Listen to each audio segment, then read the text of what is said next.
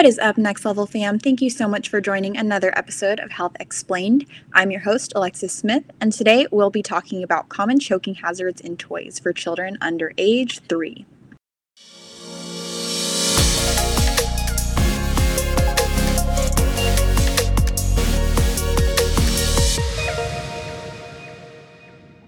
I'm here with Next Level Urgent Care Provider Lead, Hillary Spivey. We are going to be talking about toys that could become choking hazards. What a fun topic that we've decided to embark on today, Hillary. How are you? Yes, it is. I'm doing well. Awesome. Well, thanks for being here. I wanted to start with a simple question of just what ages do we really need to worry about toys becoming choking hazards with? So typically up until age 3, but of course it starts in infancy. So as soon as kids are able to start grasping things and then their fine motor skills are developing and they're able to bring those things to their mouths, that's when we start worrying about it. So from just a couple of months old up until about age 3. So that age group are notoriously known to be mouthers, like they are inquisitive. They're trying to figure out what everything is, and apparently taste is a big part of it. So they like to put things in their mouths. Awesome. Well, yeah, 3 years, that's a long time to have to worry about it. So love to know, what are the guidelines for evaluating whether or not a toy is a choking hazard, and is it different across ages? Yeah, so the guidelines are not really different across ages. As far as how to determine what are safe. So the U.S. Consumer Product Safety Commission has set up a set of guidelines to establish a age range for toys. And so the guideline consists of 4 basic categories. And so those are the physical ability of the child to play with the toy, the mental ability of the child to know how to use the toy. So of course, a 3-year-old is not going to know exactly how to use certain toys that a 6 or 7-year-old would. And then the third thing is the play needs and interests present at various levels of child's development. And the fourth category is the safety aspects of a particular toy. So those 4 categories are how this commission uses what they use to determine the age grading of the toy. And so the best way for parents to check to see if a toy is age appropriate is simply to check the label. So we often see toys that say for 3 years and up. There's a reason. It's because this commission has deemed this toy not safe for one of these 4 reasons or all of these 4 reasons for it not to be safe in a child under 3. So got it. So working in the urgent care setting, I'm sure that you see this commonly. Are there any particular toys that you found to be common choking culprits that maybe we wouldn't think about? Yeah.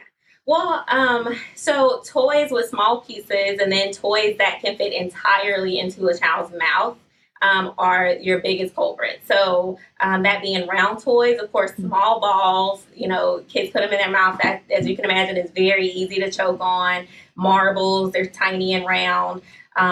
Dolls with small accessories and body parts. So little girls love, baby dolls and all the accessories that come with them. Everything from tiny little doll shoes to sometimes they even have bracelets or jewelry. There's little tiny kitchen sets. So all those little tiny pieces, they can fit entirely into a child's mouth. They're unsafe. Another big common one, which is actually the leading cause of choking death among kids under age 8, are latex balloons. Oh, wow. So kids play with party balloons, and if they pop that balloon, you got to be careful. As soon as you hear it pop, try to find it, throw it away, because even up to age 8, kids will still put that in their mouth, and it's chewy at the moment until it slips. Yeah, and then it becomes a choking hazard. So, those are the most common toys like that: balls and latex balloons. Yeah, that's scary. So, what? If a kid does start choking, or we think they might have swallowed a toy, maybe they're not choking in the moment. At what point, as a parent, do I decide I need to take my kid to the ER or emergency room? Yeah, so choking is the body's natural reflex to clear your throat. So if they're choking, if they're choking or coughing, they're trying to get it out. So you want want them to continue that motion. Like if you're unsure, if they swallowed it, or if they swallowed it, you can take them in. So it's kind of limited on what can happen in an urgent care, because depending on what they swallow, you might not see it on an X-ray, but you do want to at least try, especially if the toy maybe was pointy. So if there's like a sharp, end on a toy, that could be dangerous if swallowed. Yeah. It could puncture, the bowel as it's making its way through. But, round objects, if it was round enough, it went all the way through, that thing's going to find its way to the other end. Yeah. So if you're unsure, or if you're concerned that there was a pointy object on it, that's when you would take them. Okay. And urgent care or ER, what would you recommend? So you can start with an urgent care. If they're not actively choking and they're calm, nothing's wrong, but you as a parent are worried, an urgent care is fine. Yeah. I mean, they can at least assess them there, and then if they determine that, hey, this might be an ER thing because they see something, or the kid is showing signs of something worse, impending. But I think the urgent care is a good place to start if they're not in any distress. If they're in distress, to the ER. Yeah, for sure. Well, and shameless plug, Next Level Urgent Care doesn't charge. If your child has to be sent to the ER, or you have to be sent to the ER while we're seeing you, you don't have a visit charge for that. So if you're a little bit concerned, you're not sure whether it's ER or urgent care, you can for sure take them to Next Level, and then, definitely, get reevaluated there. So choking aside, are there any other, we just kind of talked about sharp objects being a potential issue, but are there any other injuries we should be worried about when choosing toys for our children? Yeah, so two big ones that I came up with were riding toys. So if it has wheels on it, you have to be careful about, if you have stairs in your house, keep it away from stairs. If they're playing with it outside, you keep an eye on it, because if they roll down the driveway, they're into the street. And if you have a pool in your backyard, those rolling toys can roll into the pool. So riding toys, you want to keep an eye on at least, but keep them from those three main hazard areas. So stairs, driveways, and bodies of water.